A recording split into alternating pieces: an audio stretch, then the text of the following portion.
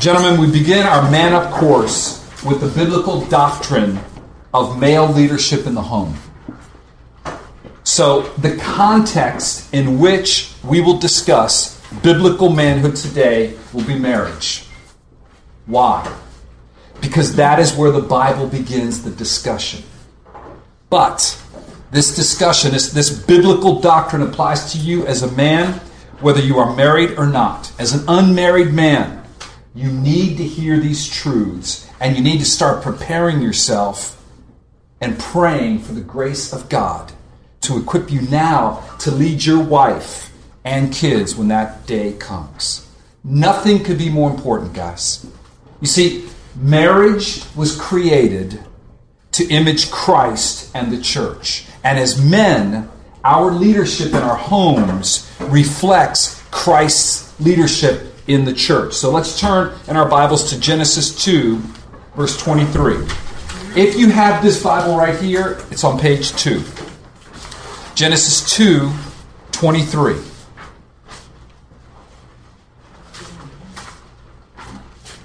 Genesis 2:23 says the following. Then the man said, "This at last is bone of my bones and flesh of my flesh. She shall be called woman, because she was taken out of man." Verse 24. "Therefore a man shall leave his father and his mother and hold fast to his wife, and they shall become one flesh." Now, flip to Ephesians chapter 5, verse 31. If you have this Bible here, it's on page 635. Ephesians chapter 5, verse 31 and 32. Ephesians chapter 5, verses 31 and 32.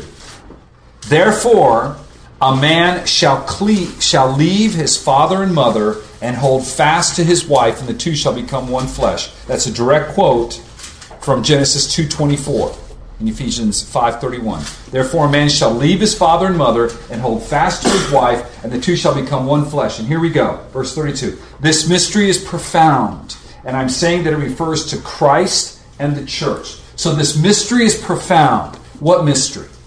The mystery that marriage was created to image Christ in the church. That's why when the Bible when God talks about biblical manhood, He starts with marriage. That's why young men that are not yet married, single men, teenage men, you've got to begin thinking about it now, because the mystery is profound. At the very beginning, man and woman, and that's how manhood is going to be defined in marriage, is imaging something far greater, and that is Christ and the church.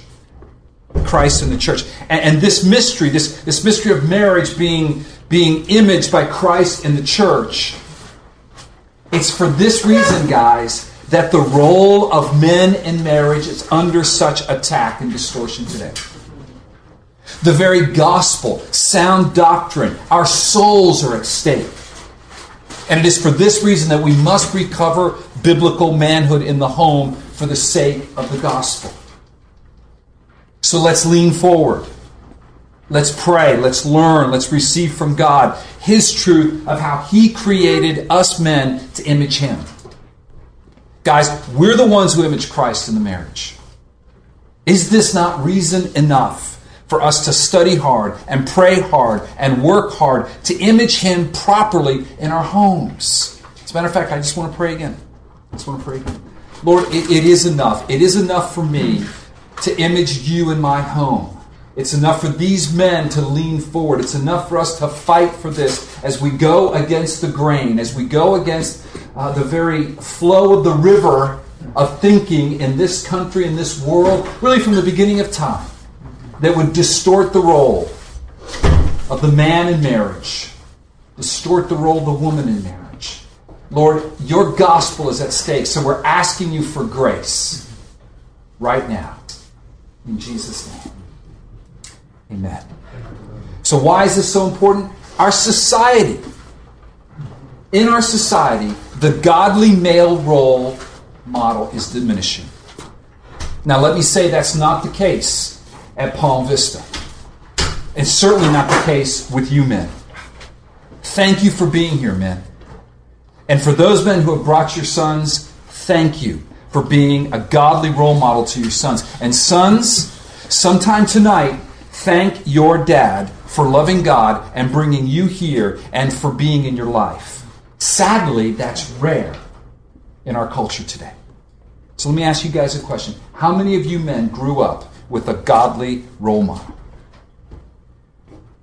For how many of you men was it your father? Oh, that's unusual. I mean, divorce alone in America, 50% takes dad out. See, the American male is diminishing today.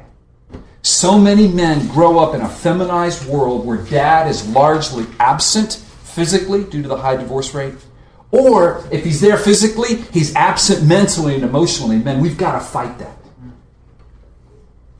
So that's the picture of a man today in our culture. Try finding a strong man, a strong husband, a strong father, a responsible male in primetime TV or the movies. You will be hard-pressed to do so. What you will find is a man who is probably not married, not responsible, who manipulates and uses women. A man who has never grown up. The tragedy of the American man is that he is aimless, purposeless, bored, lazy. He allows ads to dictate what is success. He has no purpose larger than himself, no vision beyond his personal happiness and ease. He remains a perpetual adolescent. Some become bullies, punks, thinking that this is masculinity. And that's particularly prevalent in South Florida.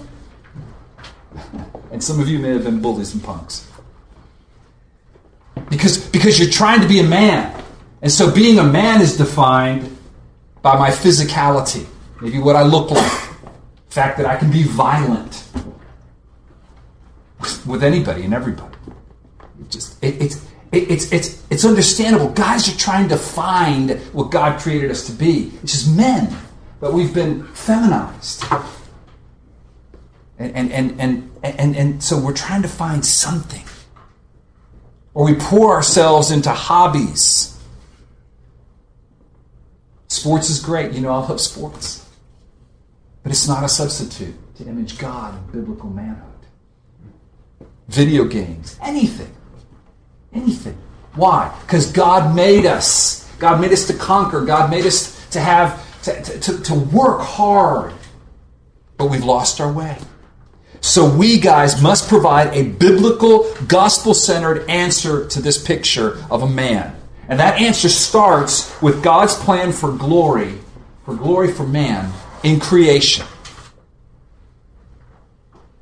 And it's made possible by Christ who redeems us back to the glory we forfeited in the fall. And so my prayer for us in these next 10 months is that we, you and I, would be captured by God's call on us as men.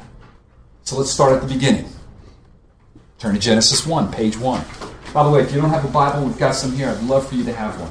So if you need one, anybody need a Bible? Okay. All right, Genesis 1. Let's start at the beginning. What is biblical manhood? How is it defined? How does God define it? We talked at the very beginning. He defines it. He defines it in the context of marriage. But let's begin with Genesis 1:27. So God created man in his own image. Genesis 1:27, please.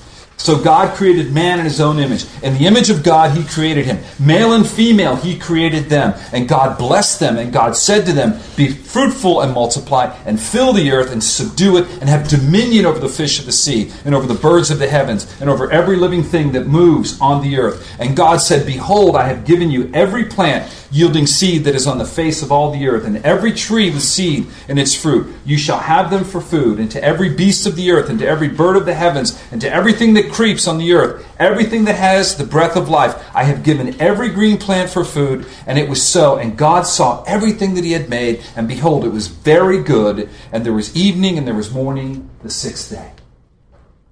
Genesis 1:27-31 teaches us that men and women are created equal in the image of God. We are equal in worth, men. We are equal in value. We are equal in status before God, men and women, clearly being taught here. And it was good in God's eyes. What does this do? This leaves no room for proud male dominance. We really are punks if we do that. We are not men. That is not biblical masculinity. The fact that you're stronger than a woman and can impose yourself on her, that's not what God would want. That's not imaging God. It's not imaging God. And it leaves no room for selfish male superiority in marriage. And that's a key. Our wives are our equals in God's eyes. As 1 Peter 3:7 states clearly, they are fellow heirs with us of the grace of life in Jesus Christ. And so, we are equal. Now catch this, but different. We are equal, but different. This is what's been lost. This is what I think men are trying to recapture, is this idea of, I know there's a difference here. I've been made to lead. Our culture says, no, you haven't. We're equal in worth, we're equal in value, and we're equal in roles. And that's what I want to introduce tonight. That is not true.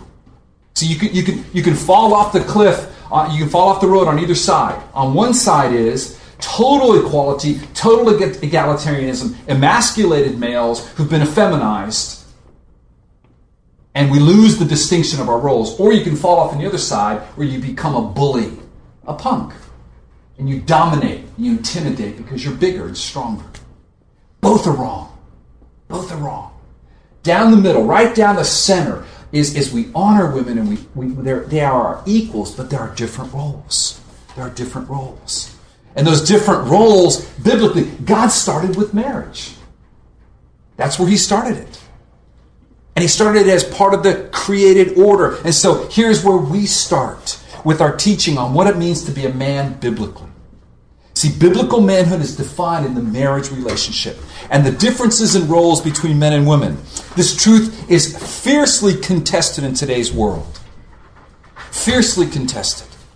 My goal tonight is to lay out a biblical case for how God defines manhood, and then call you and call me, by the grace of God in Christ, to live according to God's creation design in our marriages. Now, I owe a debt of gratitude to many for this teaching, but most immediately from Wayne Grudem's teaching on biblical manhood and womanhood, and his teaching specifically on why male headship in marriage is biblical. In fact, Dr. Grudem's teaching, not Dr. Grudem's teaching, the Bible's teaching, but articulated through Dr. Grudem, is what I borrow upon heavily in this outline, these 10 points of recovering male headship in marriage. Make no doubt about it. The gospel is primary, but underneath the gospel, recovering male headship in marriage is the defining issue of our generation in the church. It's the defining issue. There's no doubt. This is a hill that I will die on. Because it's at the very beginning. Because marriage images Christ in the church. You get this wrong. I believe you get the gospel wrong. Now, some would argue, and I'm fine to argue about this, but it is so important. I think it's a perversion of our ability to image God. So, male headship in your marriage, present or future, if you're a single man, will determine the health not only of your family, but of the church. Married men, may we provide the kind of biblical example the unmarried men of our church can follow. We are called to lead in our homes, men, and that leadership was ordained by God from creation. It was ordained by God before the fall. And it is what Christ restored after the fall. We must lead in our homes, and to do that, we must be convinced that this is how God created us. So, in your notes, here are 10 reasons why male headship in marriage is biblical. So, I invite you to pull the notes out. If any of this, write notes down, ask questions. We're going to have a Q&A time at the end. But let's start with reason number 1, why male headship in marriage is biblical. Number 1, creation order. Adam was created first, and then Eve. Let's look in our Bibles. Please turn your Bibles to Genesis 2:7. Genesis 2:7, please. Genesis 2:7 says the following: Then the Lord God formed the man of dust from the ground and breathed into his nostrils the breath of life. And the man became a living creature. Jump down, please, to verse 18 of Genesis 2. Then the Lord God said, it is not good that the man should be alone. I will make him a helper fit for him. Now, out of the ground the Lord God had formed every beast of the field, every bird of the heavens, and brought them to the man to see what he would call them. And whatever the man called every living creature, that was its name. The man gave names to all livestock and to the birds of the heavens and to every beast of the field. But for Adam there was not found a helper fit for him. So the Lord God caused a deep sleep to fall upon the man. And while he slept, took one of his ribs and closed up its place with flesh. And the rib that the Lord God had taken from the man, he made into a woman and brought her to the man. Then the man said, this at last is bone of my bones and flesh of my flesh. She shall be called woman because she was taken out of man. Paul then references this timeless creation order. Please turn to 1 Timothy 2:13. 1 Timothy 2:13, page 643 if you're using this Bible. 1 Timothy 2:13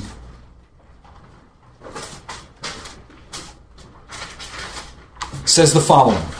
For Adam was formed first, then Eve.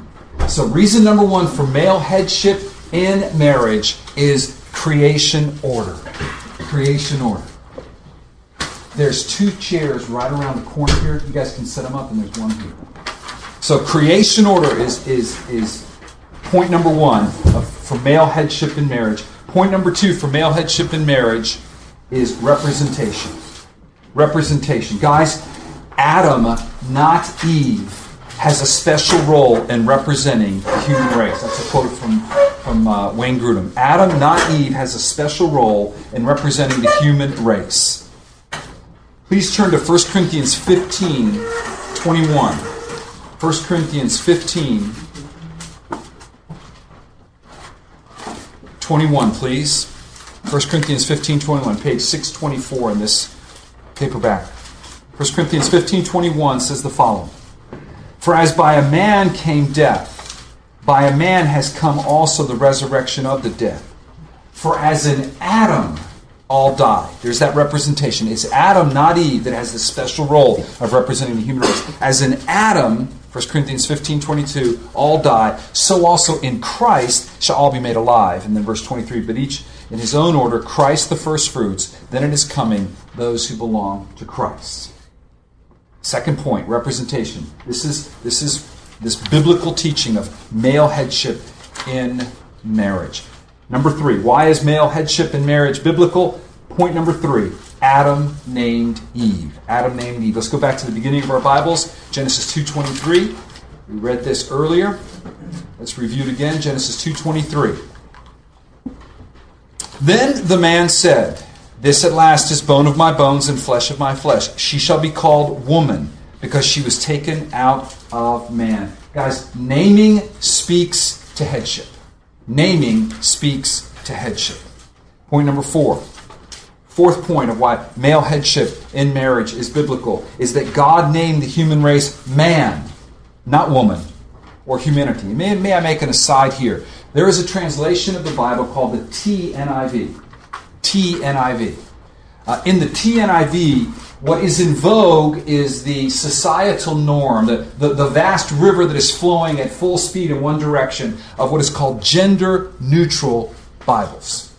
So it is chauvinistic, it is being patriarchal, it is being old-fashioned, okay, to have gender-specific words. So when it says he, that would be neuterized, it would be made neutral. The problem is, I believe, A, I think there's a feminist agenda behind that, an egalitarian feminist agenda, but B, it's just not the Bible. And this is one of those classic examples here that God didn't name the human race humanity. He named it man. So let's look at it. Genesis 5, please. Genesis 5. Genesis 5:1. Page 3. Genesis 5:1.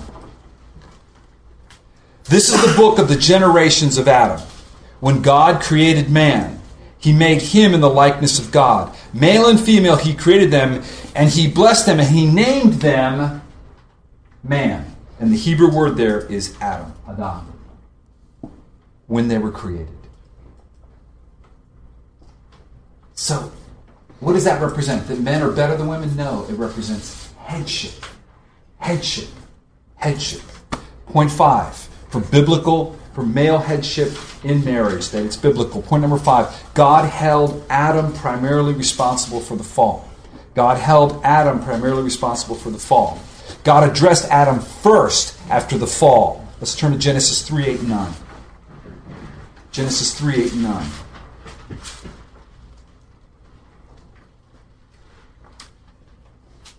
And they heard the sound of the Lord. Now they had just disobeyed God. They had just eaten what God said don't eat from the tree. And so the scene is set. And they heard the sound of the Lord God walking in the garden in the cool of the day. And the man and his wife hid themselves from the presence of the Lord God among the trees. But the Lord God called to the man and said to him, "Where are you?" Where are you? Now, in the ESV Study Bible, if you look at the notes for Genesis 3:9, you will read the following. ESV Study Bible, Genesis 3:9 notes, where it says, "And the Lord God called the woman and said to him," and the Lord God called to the man and said to him, "Where are you?" Okay. Both man and you are singular in Hebrew. So it's not a you plural. Where are y'all? Okay? It's a you singular. Where are you? Both man and woman are singular in Hebrew. God thus confronts Adam first, holding him primarily responsible for what happened as the one who is the representative or head. Okay? Who is the representative of the husband and the wife relationship established before the fall. So clearly, God is saying the one who represents this relationship, the head, he's not better than her, it's a different role, is Adam. See, God spoke to Adam as the head of his family and asked him, "What happened to your family?" And he asks us the same questions this morning, dear friends. Now let me pause here for a second and look you deeply in the eyes.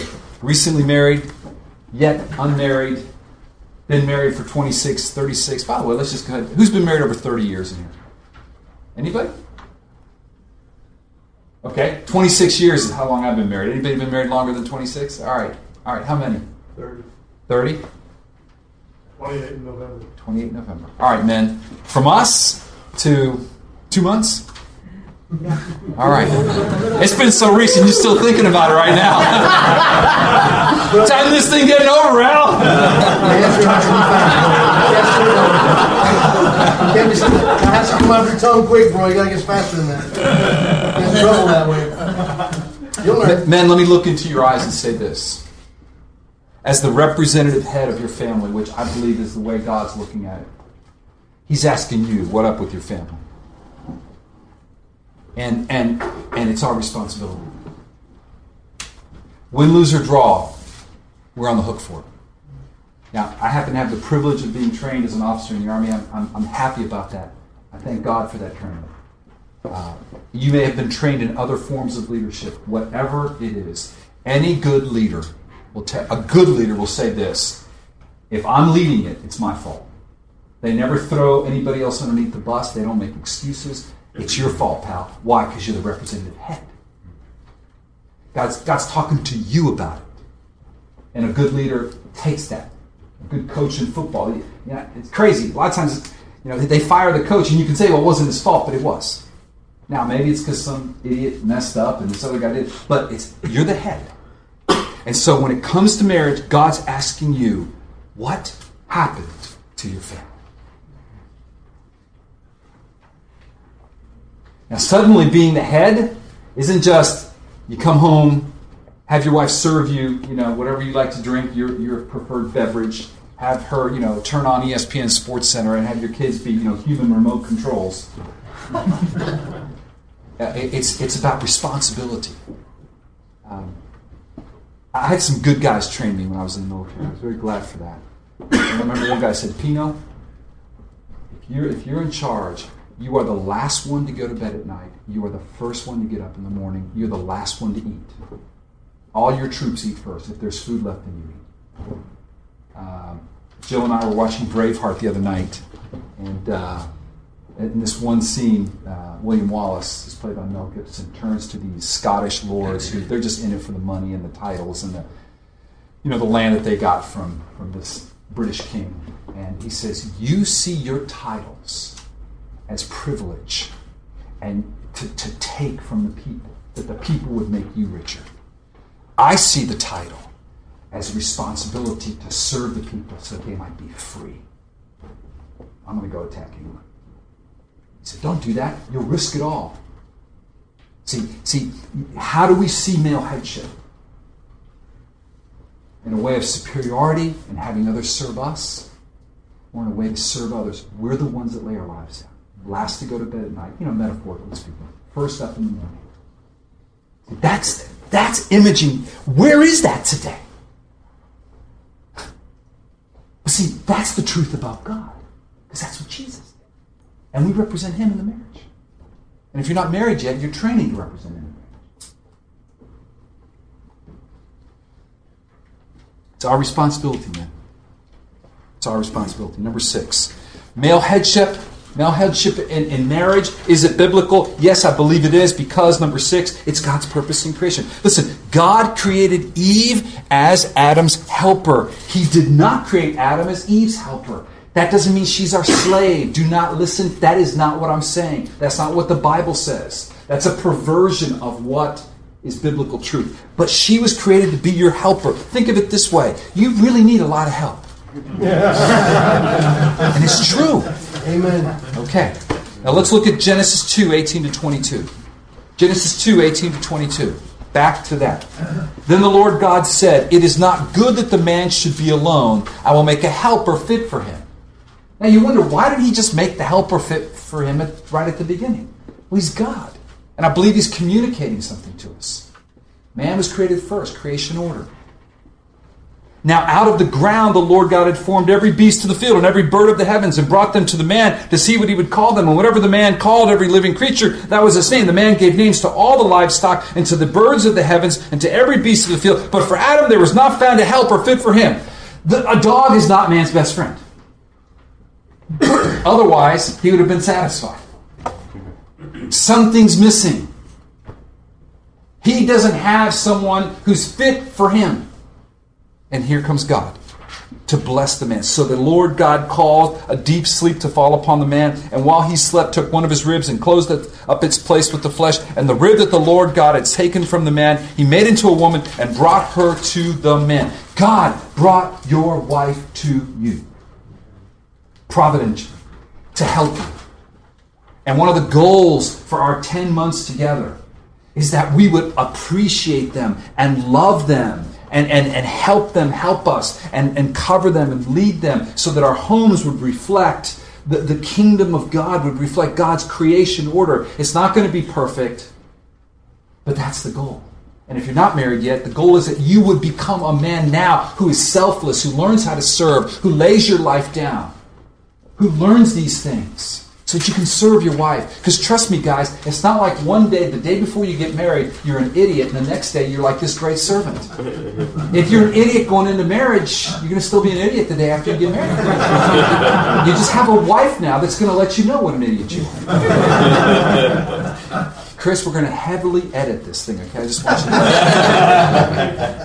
to see where I'm going with this? And so, guys, your sons are watching. That's how they're learning. Right? For many of us men, maybe we saw something. Either we didn't see a dad there at all, nothing, or what we saw wasn't very good. But we get to be different, guys. Now turn to 1 Corinthians 11, just to confirm this. Paul carries this over. God carries this over into the New Testament. 1 Corinthians 11, 8 and 9. Page 622 of your paperback Bibles. 1 Corinthians 11, 8 and 9 says the following. 1 Corinthians 11, 8 and 9. For man was not made from woman, but woman from man.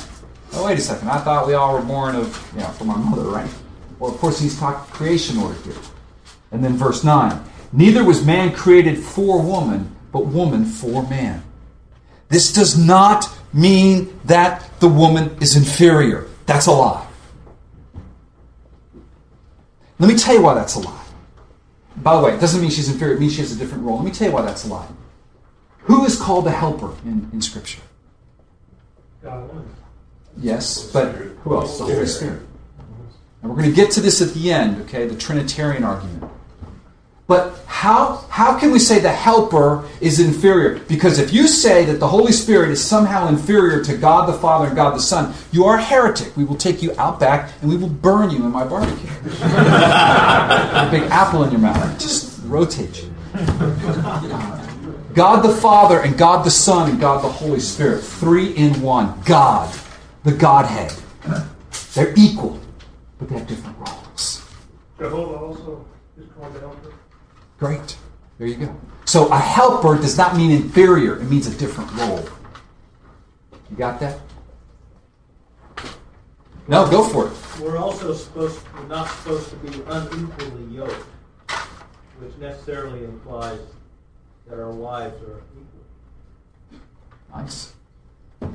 Cal, was your hand up, or were you just kind of exercising your fingers? I'm just going to point out that not only is the Holy Spirit called the helper of Father and Son, he's called our helper. Exactly. So if it implied inferiority, Yes. it'd be not just inferiority There to you God go. the Father and God the Son, it'd be to us too. Very good. Very good. Look, we're proud men. We don't need anything to think we're better than everybody and for the world to revolve around us.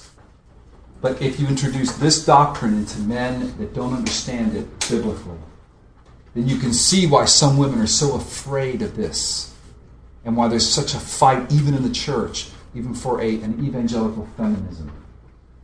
It's termed egalitarianism, which is we're totally equal even in roles. We would believe in complementarianism. We're equal in value and worth before God, but we are complementary in our roles.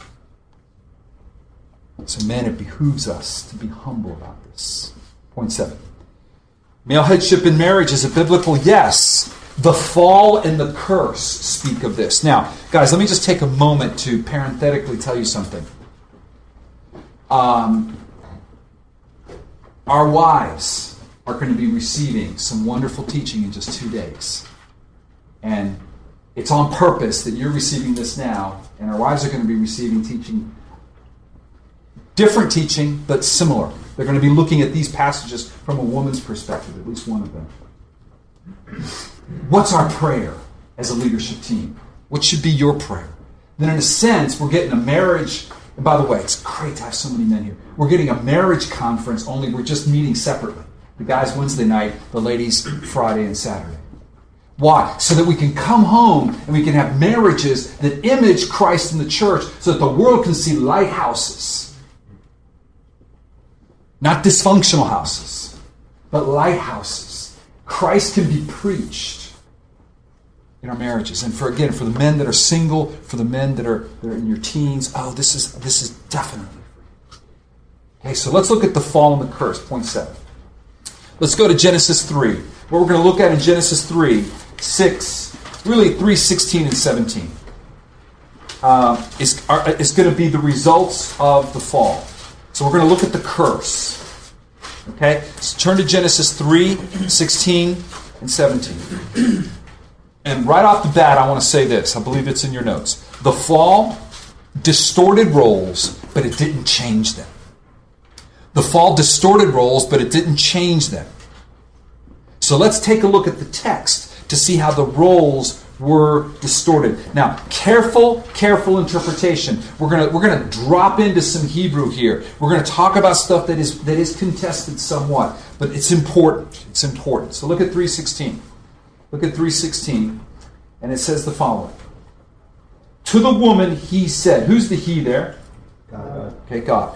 So what's happened is God is now pronouncing curses because they have disobeyed him. You obey me, you get the blessing. You disobey me, you get the curse. God is a just judge.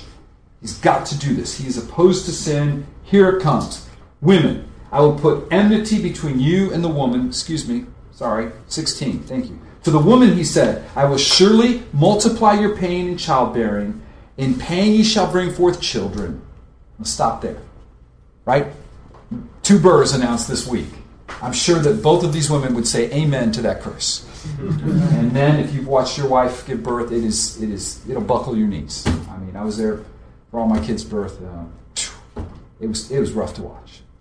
2 of them, she did not have an epidural. 2 she did. And the ones that she didn't, I just was like, give her something. Give me something. I was like, I mean, it's just, it's painful, right? It's a If painful. we had to alternate, the wife has one, and we have one, and the wife has one, and we have one, we'd never have more than 3 kids. That's it. When it came our turn the second time, we said that. Well, at least it's going extended. Okay, so what do we see in this first curse? We see in this first curse a curse of in childbirth. We see pain introduced, but it's the second curse to the woman that I want to highlight. Look at this, 16b.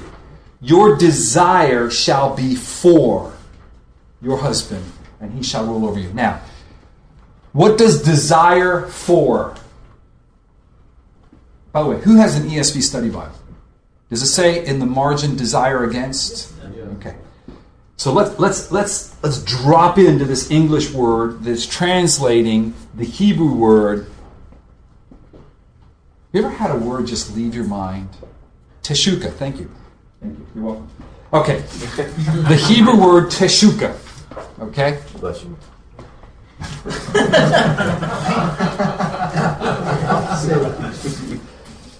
Okay. The Hebrew word teshuka. Now, is that word desire a desire for, or is it a desire against? Desire to dominate. Okay. Mickey weighs in on desire to dominate. Let's see if that's true.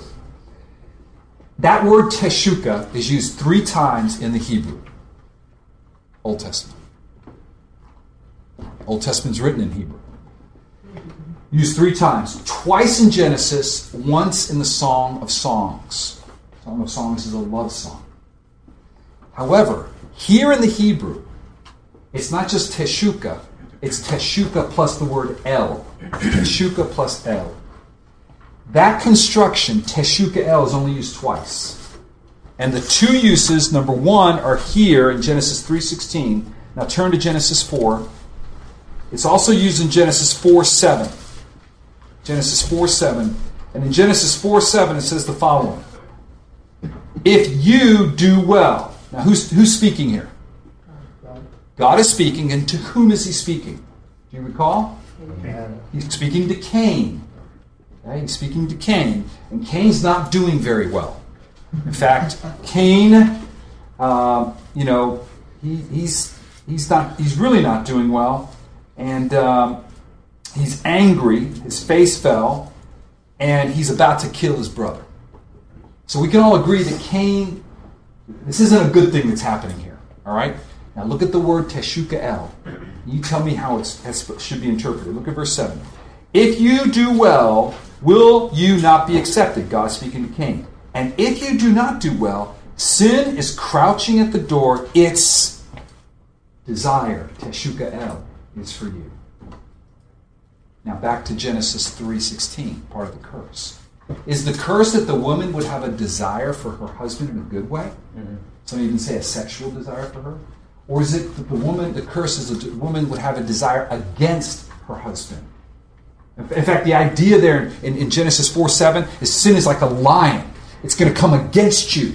It's going to oppose you. It wants to hurt you. There's an aggressiveness. There's a resistance. There's a desire to dominate. Very important point. I believe that in Genesis 3:16 that the curse, I would agree with the ESV study note that it's against, and that the curse for the woman is that she will now have a hostile, aggressive desire to resist Adam's leadership. Now, remember, Adam's leadership's a good thing. Remember, God made it that way. It's a blessing. Good leadership is a blessing. It's a curse to rebel against good leaders. And you can say Adam's not a good leader. Right. Well, that's the second half of the curse. We'll get to that in a moment. But do you see that male headship is a good thing, and then part of the curse for our dear wives is to resist it? Now, why do I say that? Because when your wife resists your leadership, don't be such a little woman and get all bent out of shape about it. You are being. You go pout. dude, the fall affected her this way. Can you have some compassion on her? And not make it about, she's just not respecting me. She's nagging me. She doesn't give me what I deserve. What you deserve is hell. That's what you deserve. And your dear wife is weakened by sin. And we'll get to how you're weakened by sin. Can you have compassion for her and cry out to God, Jesus, help us? Because of the curse, suddenly, a woman that would happily go with your leadership and receive blessing is now cursed, that she wants to resist it. Now you maybe deserve her resisting it. But if you were the perfect leader, she would resist you. That's the mark of sin on your dear wife. And that takes it out of a competition, me against her. And it puts it where it should be. The real enemy is sin and death. And the real Savior is Jesus. And the goal isn't that she respect me and obey everything I tell her to do and celebrate my leadership. The goal is that she honor God. And so I want to help her. Instead of pouting and get all bent out of shape. Now, having just said that, I did that last night with my wife. The bad part. So let me just, full disclosure, right? It was small. I got home dog tired. I looked worse than Gilbert looks right now. Okay? This guy, he and I talked. He's had a rough week. I mean, his eyes are just bloodshot. The guy's been up. He's been working hard. We all have that, right, man? We live in a fallen world. There are some days that are good. I just got home. I didn't want to hear anything. Nothing. Okay? Zero, nada, zilch, as Corey said in the sermon. Nada, zilch, whatever. We're up in our bedroom. She starts asking me questions. Men, we all know how much we like to be asked questions. I know it took from 2 months. I mean, I missed that over here. He says he knows after 2 months already. To my shame, do you know what I did? I pretended like I didn't hear her question. I know you guys have never done that, right? You laughed or betrayed you back there, right? Selective hearing. Exactly. Now, it was low grade. I feel stupid. But what was that? It was me reacting sinfully, and she wasn't disrespecting me. She was just asking questions. I didn't want to hear it. So having said that, I'm a fellow sinner here. But what's my hope? My hope is that though she is tempted to resist my leadership, though she's tempted to aggressively want to rule or harshly rule, I can trust that Jesus came and died for that sin to redeem her. Now look at the second part of 16b. Not only will she be tempted to resist the man, my desire is for you or against you. Your husband shall rule over you. That word rule is mashal. Mashal. It can be used in a good way. God rules over his creation, mashal. But it can also be used in a harsh way. And I believe if you read the context, this is a curse. This isn't one of those benevolent rules. God is cursing man and woman. Here, woman. So I believe what this is that we men are cursed as well with an aggressive desire to rule over our wives in a dominating manner. We're going to win. We're going to rule by greater power, greater strength, superiority over an inferior. And the result is marital conflict that is as old as mankind. It didn't begin with your marriage, okay? It's continued with your marriage, but it didn't begin there. Grudem says this, prior to the fall, Adam and Eve were equal in God's sight, but there was a leadership role for God. After the fall, those roles were distorted. They weren't changed, they were distorted. They were cursed. Pain was introduced. For the woman, pain in childbearing. For the man, pain in providing. If you read in verse 17, the ground's going to be cursed. Our livelihoods are cursed, right? You have problems with banks. that won't resolve themselves. You have crooked people. You have weeds that grow in your front. I mean, just name it. There's the curse. Sweat of your brow stuff. But their relationship was cursed. There was pain introduced in this beautiful relationship, so the woman aggressively resists the man's leadership, and there's pain, and the man aggressively tries to dominate the woman in harsh rule. Some of you do it by turning into lawyer mode. Some of you do it by screaming. Some of you do it by just going silent. You do the silent treatment. You go rogue. You disappear. You know, you're like one of these spies that just like, he just goes dark. All communication, bzz, nothing. For days, weeks. There's war. There's sarcasm. I trust this is not going on. There can be physical intimidation. The peaceful relationship is cursed. It's shattered through the fall, through man's rebellion. The fall brought men and women in conflict with each other because they rebelled against God. And the roles were confused, with the woman wanting to resist the man's leadership and the man wanting to dominate sinfully the woman. But here's the key. The purpose of God in history of redemption is to overcome the curse of the fall. Look where it started. Look what Jesus does. Point 8. Male headship in marriage is biblical. Why? Because of the restoration of the marriage. Look at Colossians 3:18 and 19, please. Colossians 3:18 and 19. Page 639. Colossians 3:18 and 19. Wives, submit to your husbands. No more teshuka, ladies. No more teshuka el. No more desire against. But wives, submit. He doesn't say that to make you feel like such a manly man because there's a woman submitting to you. It's not about you. He says it because it will bless her. Because by faith, you will be a godly man. As is fitting in the Lord. Husbands, love your wives. And do not be harsh with them. No more mashal, guys. No more silent treatment. Or however you war in your family. Redemption in Christ restores the harmony of the created order, which includes male headship. Point 9. Is male headship biblical? Oh, yes, it is. The mystery itself teaches that. Point 9, the mystery itself teaches male headship in marriage. Why? Because we represent Christ and she represents the church. Christ is what? The head of the church. Let's go there. Let's read it again. Let's read that whole chapter 5. Verses 22 to 33. Ephesians 5, 22 to 33. See, we have a leadership role, guys. We represent, we lead. We're last to bed, first up in the morning. We're last to eat. We sacrifice. We lay our lives down. We represent Christ. Single men, that doesn't come overnight. If you're not doing that at home with your parents, with your mother, any woman that you are dating or courting should legitimately question whether you're ready to be married or whether you're just still a little adolescent.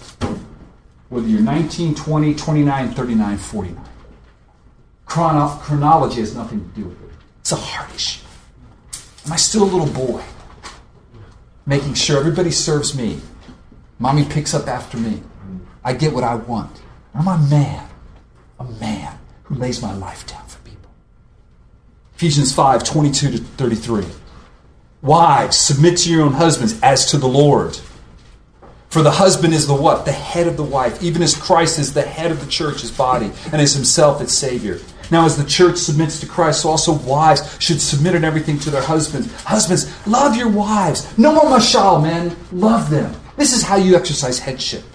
As Christ loved the church and gave himself up for her, that he might sanctify her. Look what you're to do. What a privilege, man. We're to sanctify. We're to cleanse. We're to wash with the water of the Word. Next month we're going to talk about how to do that. It's so important. It images Christ doing it to us so that he might present the church to himself in splendor, without spot or wrinkle or any such thing, that she might be holy and without blemish. Verse 28 of Ephesians 5. In the same way, husbands should love their wives as their own bodies. That's great logic. We all love our own bodies.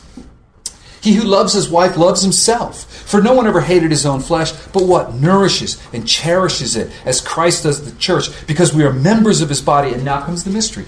Therefore, quoting now Genesis 2:24, man shall leave his father and mother, hold fast to his wife, and the two shall become one flesh. This mystery is profound, and I'm saying that it refers to Christ and the church. However, because that's true, look at verse 33. Let each of you love his wife as himself. Why? Because Christ and the church are being represented here.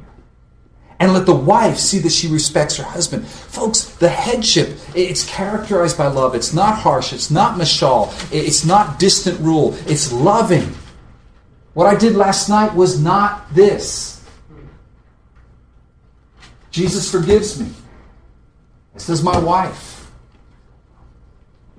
The reason I want to change is to preach the gospel rightly. Point 10. Male headship in marriage, is it biblical? Yes, it's parallel with the Trinity. Remember, men, that we were created in the image of God. And God the Father, God the Son, and God the Holy Spirit are equal in being and worth and value and everything, in essence. They are to be worshipped as the Godhead, Father, Son, and Holy Spirit. But they have different roles. Being equal, the Son submits to the Father. And the Spirit glorifies the Son and reveals Him to us.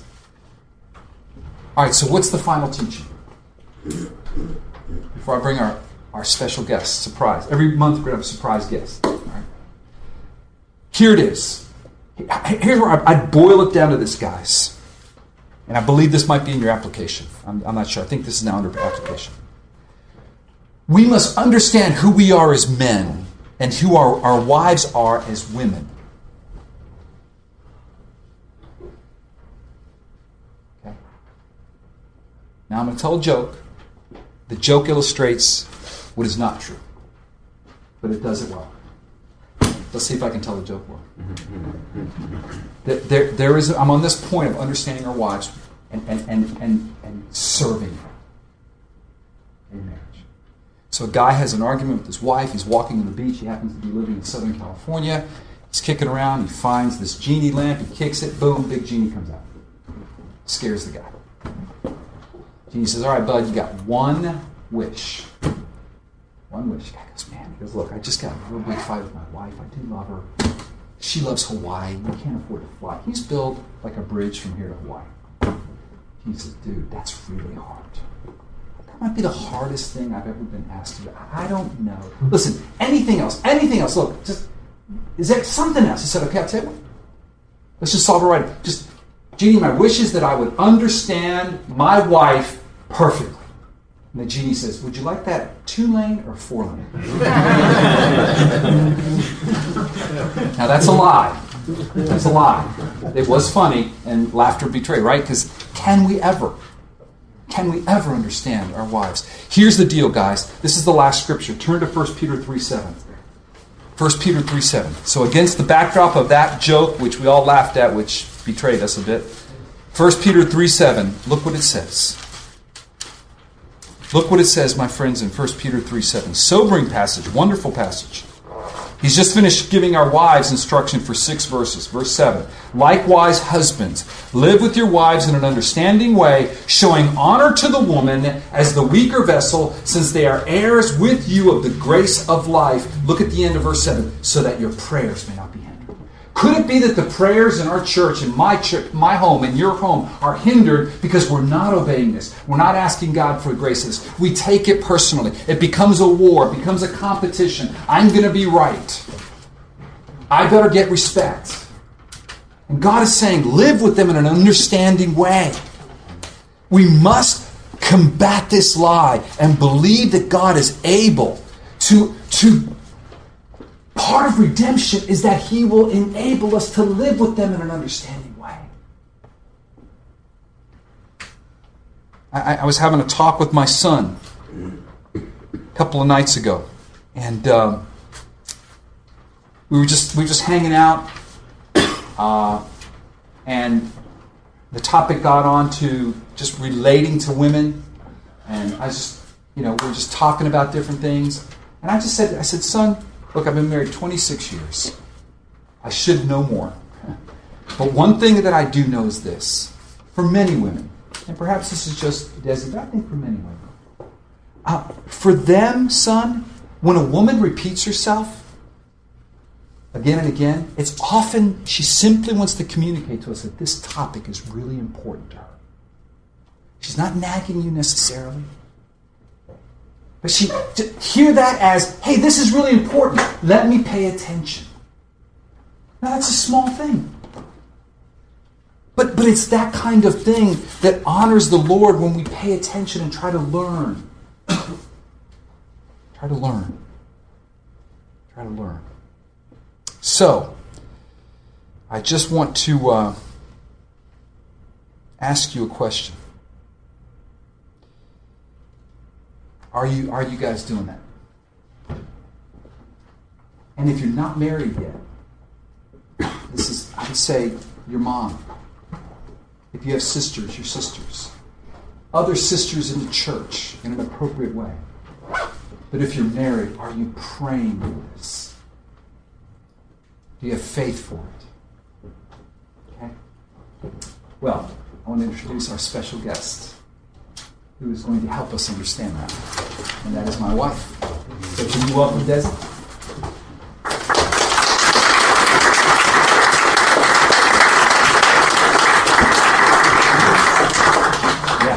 Great woman. It's intimidating. I'm used to being in that basket. Guys, can you do me a favor? Can you, one of you, let Desi have your chair? That way she can see you. I don't mind. Yeah, no. Yeah.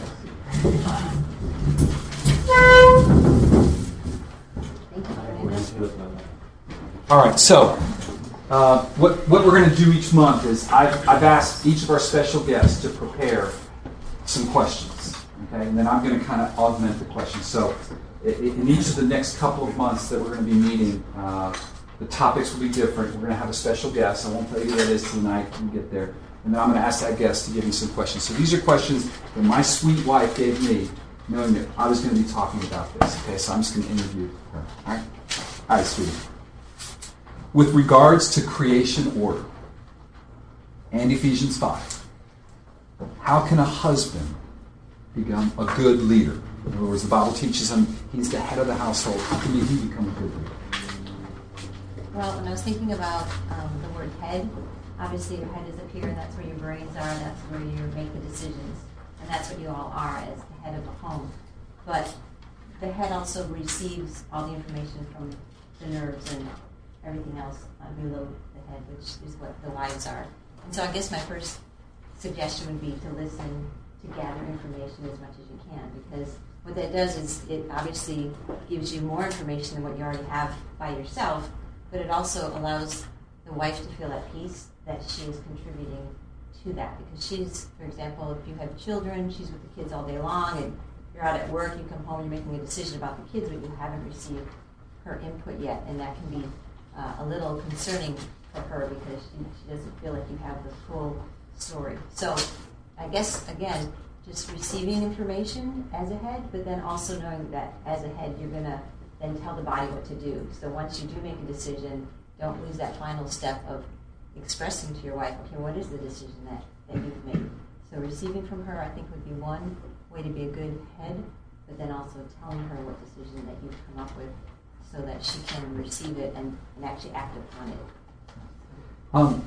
God gave you a helper because you need help. And so as we're having this conversation, Desi and I, you guys get to listen in. Thanks for being my helper.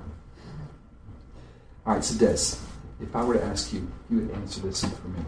How can a husband help his wife become a better helper? So how would you say that? How would you tell me that? Well, as a helper, I'm going to orient my life around you because you're the one I'm helping. Mm-hmm. And so I need to know what direction you're going. I need to know what you want done. I need to know what you prefer so I can accommodate that. And so if you're not sharing that with me, it's kind of like I have all this, I'm a helper, so I want to help. I have all this energy, I have desire, and yet if not given direction, then that's where I'm going to maybe go out of my bounds because I'm going to do something. You mean, Desi, like what we used to do when we did the finances? You can be honest, this is amongst my best friends here. Okay, be more specific, I'm not sure. The years where I didn't give you enough information and help me with finances. And so I just took over. Well, no, I took over. It's kind of back and forth. Yes. We've done that back and forth. Until it's smooth and selfless. Yeah. And by the way, I would say that when I can still remember the marriage retreat that we were on. Desi and I were having a conversation. We were not smiling during this conversation. We happen to be in the presence of Corey and Cindy. And, yeah, I think the thing I want them to hear is that I often didn't give you the information you needed to help me, which then frustrated you, right? Right. Especially in my area. Yeah. And Yeah, and I think this would be a huge, one of the major areas I think for women with children would be the children. So I had a picture that I thought might be useful is that imagine a burning building on fire, and you as a husband are the firefighter. You're going into the building, you're climbing up, you're getting people, you want to rescue them, and you're going to throw them out to the wife who's down on the ground with one of those catcher things. I don't want to call them trampolines, but you know what I mean. If you don't communicate what side of the building are you going to have the people come out of, what floor are you on, she's going to get kind of panicked, right? Because she's trying to help you and she doesn't know where you're supposed to be. And that's just going to catapult even more when she realizes that inside the building are her children. So when you're making questions about children and you're not communicating to your wife, she's going to run into the building and she's going to help you out because that's her babies. So of all the things we've disagreed on and argued and so forth, a lot of it would have to do with the children and the decisions made or not made based on that. So it doesn't feel like a conversation if I'm standing in public. It's okay. I'm going to just turn a little bit and face. Sure. We're just going to let them listen in on that conversation. Okay. So communicating. Yeah, let me know how I can help you, because if not, I'm going to start somewhere. I'm going to go look for something to do. Well, It helps better if I know what would you channel say? it is. What would you say? What would you say turned the tide in our communication with the finances? I would say, Because I would say that would be one of the major areas where I was not helping you to be a helper, right? I was either trying to do it all and without any input from you. yeah, I think we swung the pendulum because the first part of our marriage I did the finances, and then the second part he did, but it was almost like an all or nothing. So we weren't communicating between us. So it was like all hands on or all hands off, and so that's hard when you're out purchasing things or wanting to save money or whatever the case may be. It brought me comfort to know that he was saving money, and so if I didn't know that, then I'm getting a little antsy about what. And I think in my pride, I resented you asking me questions. Right. I think you received my questions as accusations that you weren't doing a good job, instead of I just want to know, because that would bring me So I was being a little baby. comfort. All right, baby. How can I live with a better understanding of you, my wife? Well, I know this. You were answering that question. I keep feeling I was saying the same thing, and that it has to do with communication. By asking me questions, finding out about me, finding out about how I process things. Simple things like asking about my day, because then you can figure out how I handled my day, and you can come and support. And I think the two extremes are apathy, not asking at all, or harshness, where there's kind of an impatience there, and those kind of are going to, in one sense, the harshness I think is going to just shut the wife down completely. And she's just going to be like having walls everywhere. And on the other extreme, not asking at all is going to make her feel not cared for. So I think So in our relationship, apathy would be silence, like pretending I didn't hear you ask me a question. Sports Center. Sports Center. Heresy! Computers. Exactly. Harshness would be what? It's good for them to hear. Harshness. Yeah, I'm just trying to have our. I don't think you've been harsh. Maybe impatient. Impatient. I think that is harshness. I think for me. So snapping back at you if you were to ask a question. Maybe just putting out a vibe. I don't want to talk about it. We used to have some wars around finances, didn't we? Yeah. I can't remember them. So. Yeah, they're not that far back. All right. So Des, Okay. if I feel like maybe you are not, submitting, I feel like you're trying to rule in an area, how would you counsel me? If I'm your husband, I'm trying to learn about you. You're setting yourself up to be cared for when you're doing something that, as we learned tonight, the curse, sadly, You're resisting my leadership. Right. What's helpful to help you in that moment? Just as if you're telling me right now. Okay. Well, I think it's helpful to ask yourself why I might want to be ruling. Because Say that again?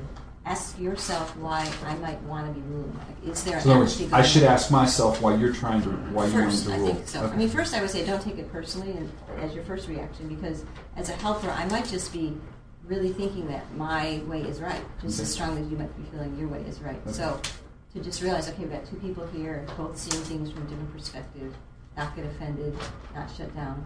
Am I going overboard because there's a lack of leadership, on your part? If that's not the case, then I think it's a good idea to just confront in the sense of saying, sweetie, I want to lead, but you're making it really difficult. And I know you want to honor God by honoring me. So don't be afraid to share your wife those words, because most of your wives do want to honor the Lord, and they don't realize they're getting, beyond, in their excitement. They don't realize that they're pushing and pushing and pushing. And I would just remind them, I want to lead you, but you're being, a little resistant. Yeah, I think in the past I would see two things that I've done that haven't been helpful. Either be apathetic because it's an area like finances where I think I don't do a good job. I'm almost embarrassed about it, so I avoid it, which then there's nothing there for you to help me with, Right. and you can be tempted to want to take over. Right.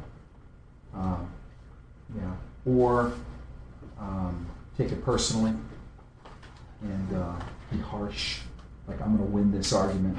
Yeah. But it's not, it's kind of like with my kids, if I take things personally, then I shut down, or I think it's about me instead of, no, it's about God. So I want to train them to respect me, because as they're respecting me, they're ultimately respecting God. So with your wives, in a sense, it's the same way. You're helping them to serve the Lord as they respect you. So shutting down is not helpful. Obviously do it patiently and graciously, but it still needs to be done, I think. I know something that's helped me in our worst moments is to realize that Christ came, he called me, Romans 8:28-30, to conform me. God called me to conform me to the image of Christ. Christ is the perfect leader, the perfect head of the body. I am to image him. And he's committed to changing me into that. And he's committed to changing you to image God in the sense of the submission as the body. So I think that helps. I'm still answering what to do when a wife perhaps is trying to rule or not submitting. Right. There's faith. So I think it's helpful for a wife to, at least this is helping me with you, is there are times when we would disagree and we'd be back and forth and back and forth. And a lot of times I would say, okay, explain to me again, like, why you think this is a good idea. No, seriously, because maybe it was just like not clear, because he knows what's going on. He's got it all figured out, but he's told me like this much of it. So I'm going, that doesn't make sense to me. And so then when he stops and he elaborates on, well, honey, it's because this, and this. And I'm like, oh, okay, I'm there, And so sometimes just taking time to explain your point of view a little more broadly. And sadly, because of my pride at times, I felt like, look, I know. Right. Why are you asking me? That's my bad. Because, Christ doesn't treat us that way.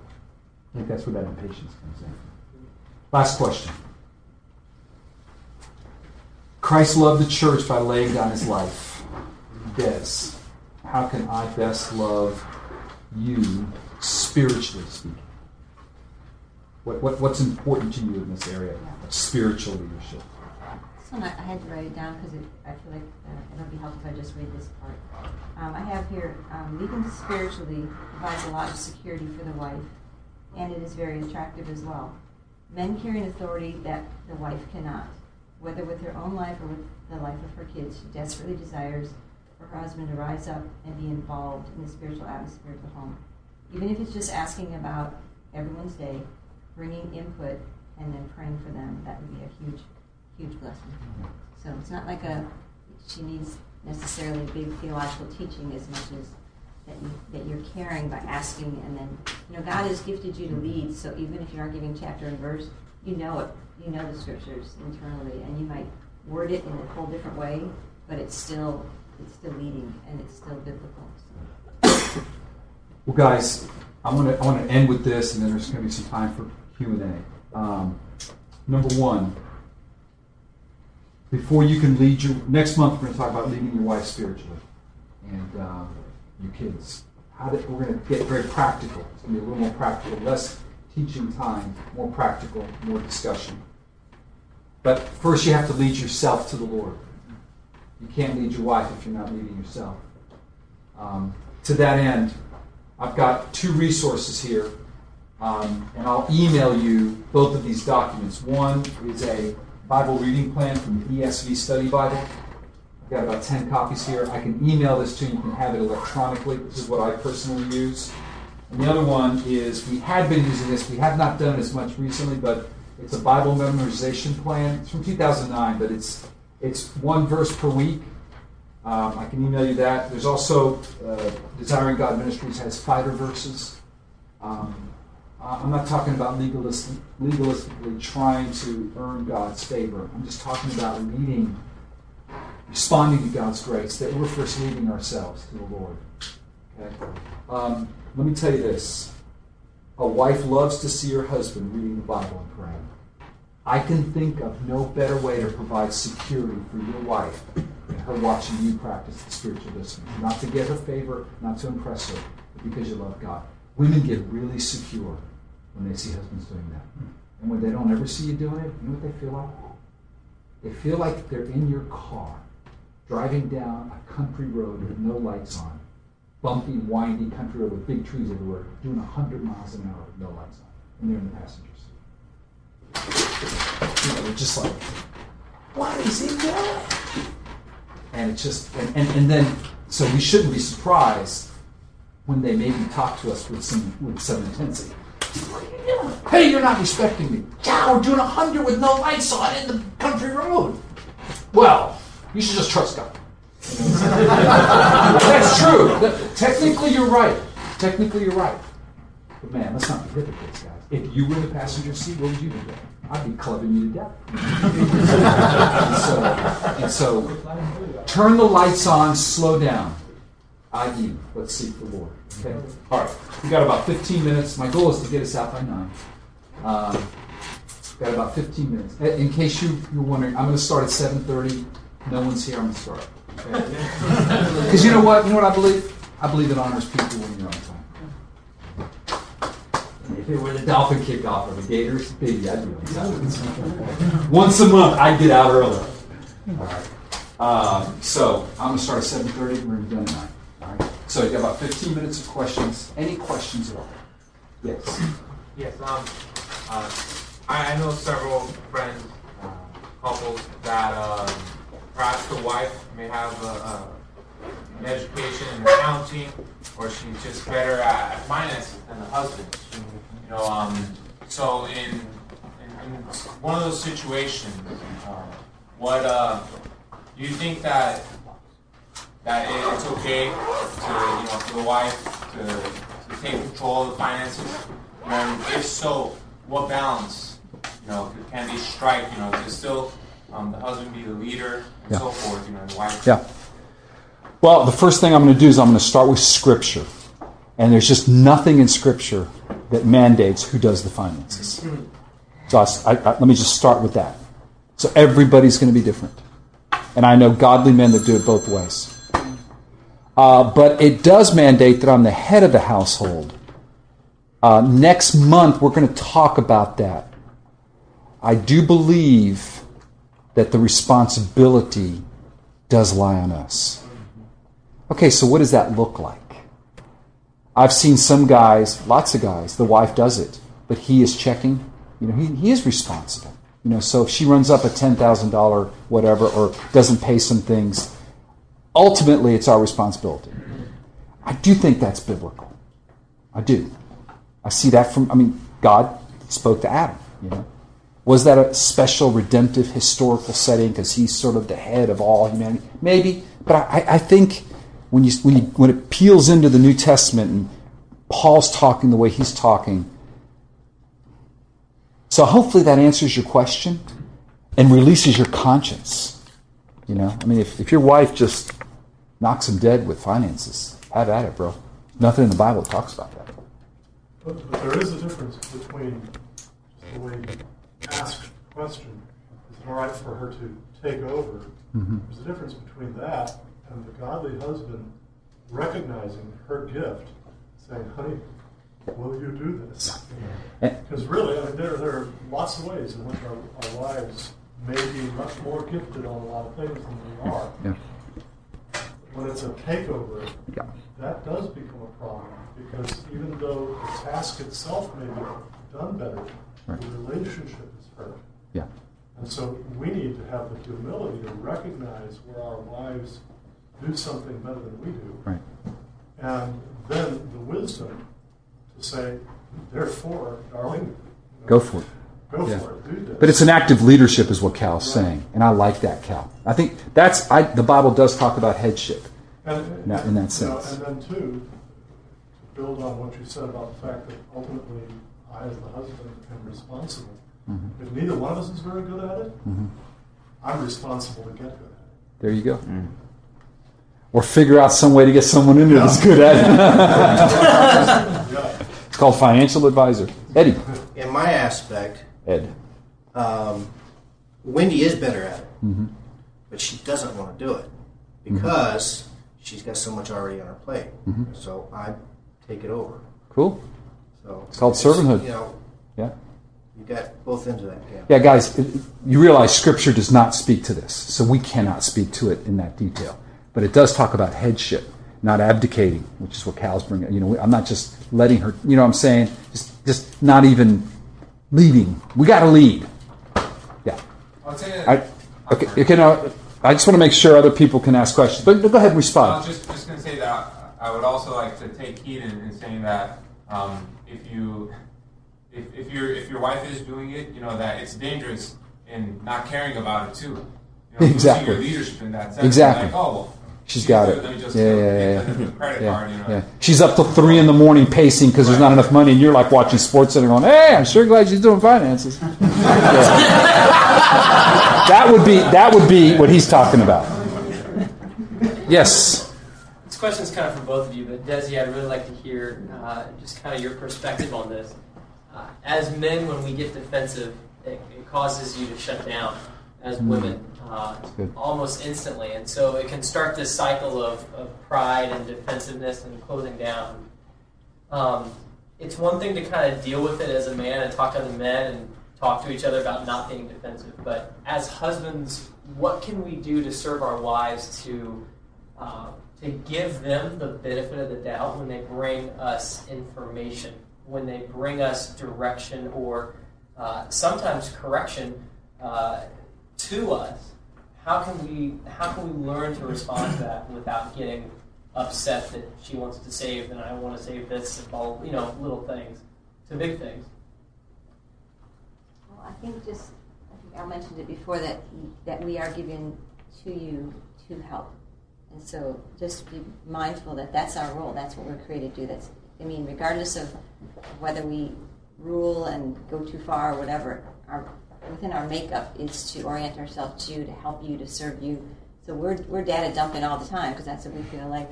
That's our role. So I guess just to be, again, just renewing your mind that this is her role. This is what, obviously she needs to do it respectfully. She needs to do it humbly. She doesn't need to nag, but there's an element of this is what we're created to do, is to give you advice when we feel like it might be needed.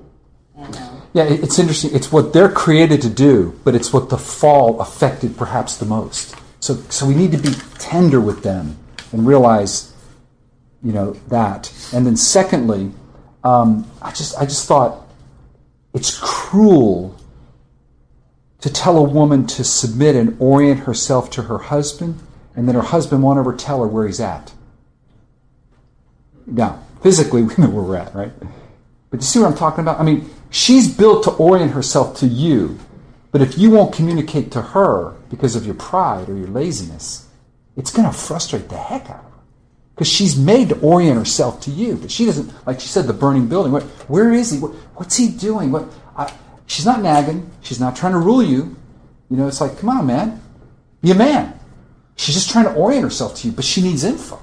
She's not trying to run your life. She's just asking.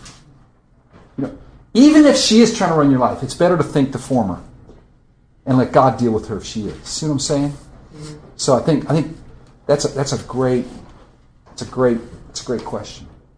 Okay, got maybe time for one or two questions. Someone who hasn't asked a question. Yes, Caesar. I ask for some advice. In the next week or so, my wife is going to stop working. So I'm an accountant, so I do the finances at home. But she wants to help me do the finances. And I am just like you, like when she asked me just for the password to the account, like, well, what am I get defensive? I don't know about my finance questions. So it's Why'd you say just like me? But I have the same exact amount. Sure. So we take it as we're not doing a good job. So I just want to make sure that in the next couple of weeks I transition. Of course she wants to help me. She knows that I have a lot on my plate at work. So how do you suggest I go about doing that? Maybe Desi can help with that without me, getting defensive or feeding, or giving her too much, and I have a little bit of fear that she's gonna mess it up a little bit. What do you guys suggest? Oh, Caesar. Just sign your check. You're an accountant, you can fix it. Eric wants to respond. I too have been trained in the military in terms of leadership, and one of the things that a good leader does is he allows his followers to fail. Sometimes they will, and you just have to be gracious enough to allow them to learn from that experience. Caesar, that's a fantastic question. Perhaps a little deeper and more specific than this context would allow for. I'm trying to look for a broad, sort of principial issue to comment on, and I certainly would not reject your help at all, Corey, if you had something right now. But seriously, you've been sitting there. I know you're thinking a lot. Maybe it's about whatever, but I would just want to draw her out as to why would she want. Obviously, Caesar's qualified in that sense. What would be the desire? Just to understand my wife, the desire to be involved, and just draw her out as without implicating her any motive there that would be unrighteous. Just try to understand. What it is. Maybe there's a fear there, and that would be a wonderful conversation to have. These are, what's behind that? Maybe it's lacking control. Okay, let's talk about it. We can address her heart in that area before I would come up with any agreement. Who does what? What's behind that? Yeah, and we're wide open. I know Tim is here, your home group leader. Please, I kind of oversee Tim's group. So if you and Tim want to get together, and then maybe we can craft something that. These are very specific for you. But I just want to say, again, Scripture doesn't talk about who does the finances. I'm going to be very careful about that, okay? We have to be really careful here, not to be legalistic in this. But it does give the principle that we lead. Like Cal was saying, we don't abdicate. We don't just say, or she doesn't just take it. It doesn't sound like either of that's happening here. So I think you're good. Now, how you work it out, ask tons of questions. I love that. It's going to be so individual for each one. There's no cookie cutter here. That's the joy of your leadership. All right, guys. Probably one more question, and then we can go. I just want to make a comment. Yeah. I think you can summarize this as many of the questions are speaking about leading and understanding. So I think the focus needs to be in getting to know your wife. You can be with your wife for many years and you don't know her. I think drawing her out, understanding what the struggles are, understanding how she is communicating, what's there, will help us understand and lead them better. Obviously, communication, and then lead them in wisdom and lead. And so I think a lot of things that are being said are just specifically not knowing them, not taking the time to get to know them, to learn there. We haven't gone to school there. Good. It's good, bro. And it's a command in 1 Peter 3. And the cool thing with that command is since he commands us, he's going to help us. Men, I want to pray for you and bless you tonight. I never want you to leave from a meeting that I would lead or anybody at Homeless would lead feeling beat up, feeling like it's just a bunch of stuff you have to do, rather than feeling the grace of God and excited that God's restoring me back to what he created me to be. So I'm going to pray for you right now that God give you that you be more aware of God's strength, God's ability, the glory that God wants to lead us to in Christ, both now and forevermore, rather than more aware of your deficiencies and discouragement. So Lord, I pray for each man in this room. I'm aware there are some marriages here that are just delightful. They're glorious. It's wonderful. And I'm aware there's marriages here where guys are hanging on, man. They're hanging on. The joy is just simply not there. And most of the marriages are in between. So Lord, would you please give my friends now your joy, as Corey taught from Scripture in Philippians 4, 6, and 7, that we would not be anxious.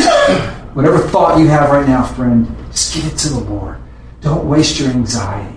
Don't waste your fighting in your mind with whatever it might be in your marriage. But pray. God, we pray. We're your sons. We're your image bearers. We do it poorly at times. We've got the promise that you called us to conform us into the image of Christ. Wow. So I pray there be a tangible sense of that for every man in this room, for those that are listening to this tape or this digital recording later. Jesus, oh Lord, hear our prayer. Father, we pray in the name of your Son. Help us. Help us to humble ourselves before our wives. Help us to ask them, how are we doing this? I put in the application questions. Help us, God, to lead ourselves to you. You've led us. Help us to respond now. To wake up tomorrow morning hungry for you. Even laying in bed saying, oh Lord, give me the desire. Help me to get up and seek your face. Read your word. Pray. Worship. Oh God, build your church. Build the homes in this room. That we might glorify you and image you. I pray, oh God, please deliver us from the evil one, from the lies of the enemies, the lies of the world. Deliver us, dear God. In Jesus' name we pray. Amen.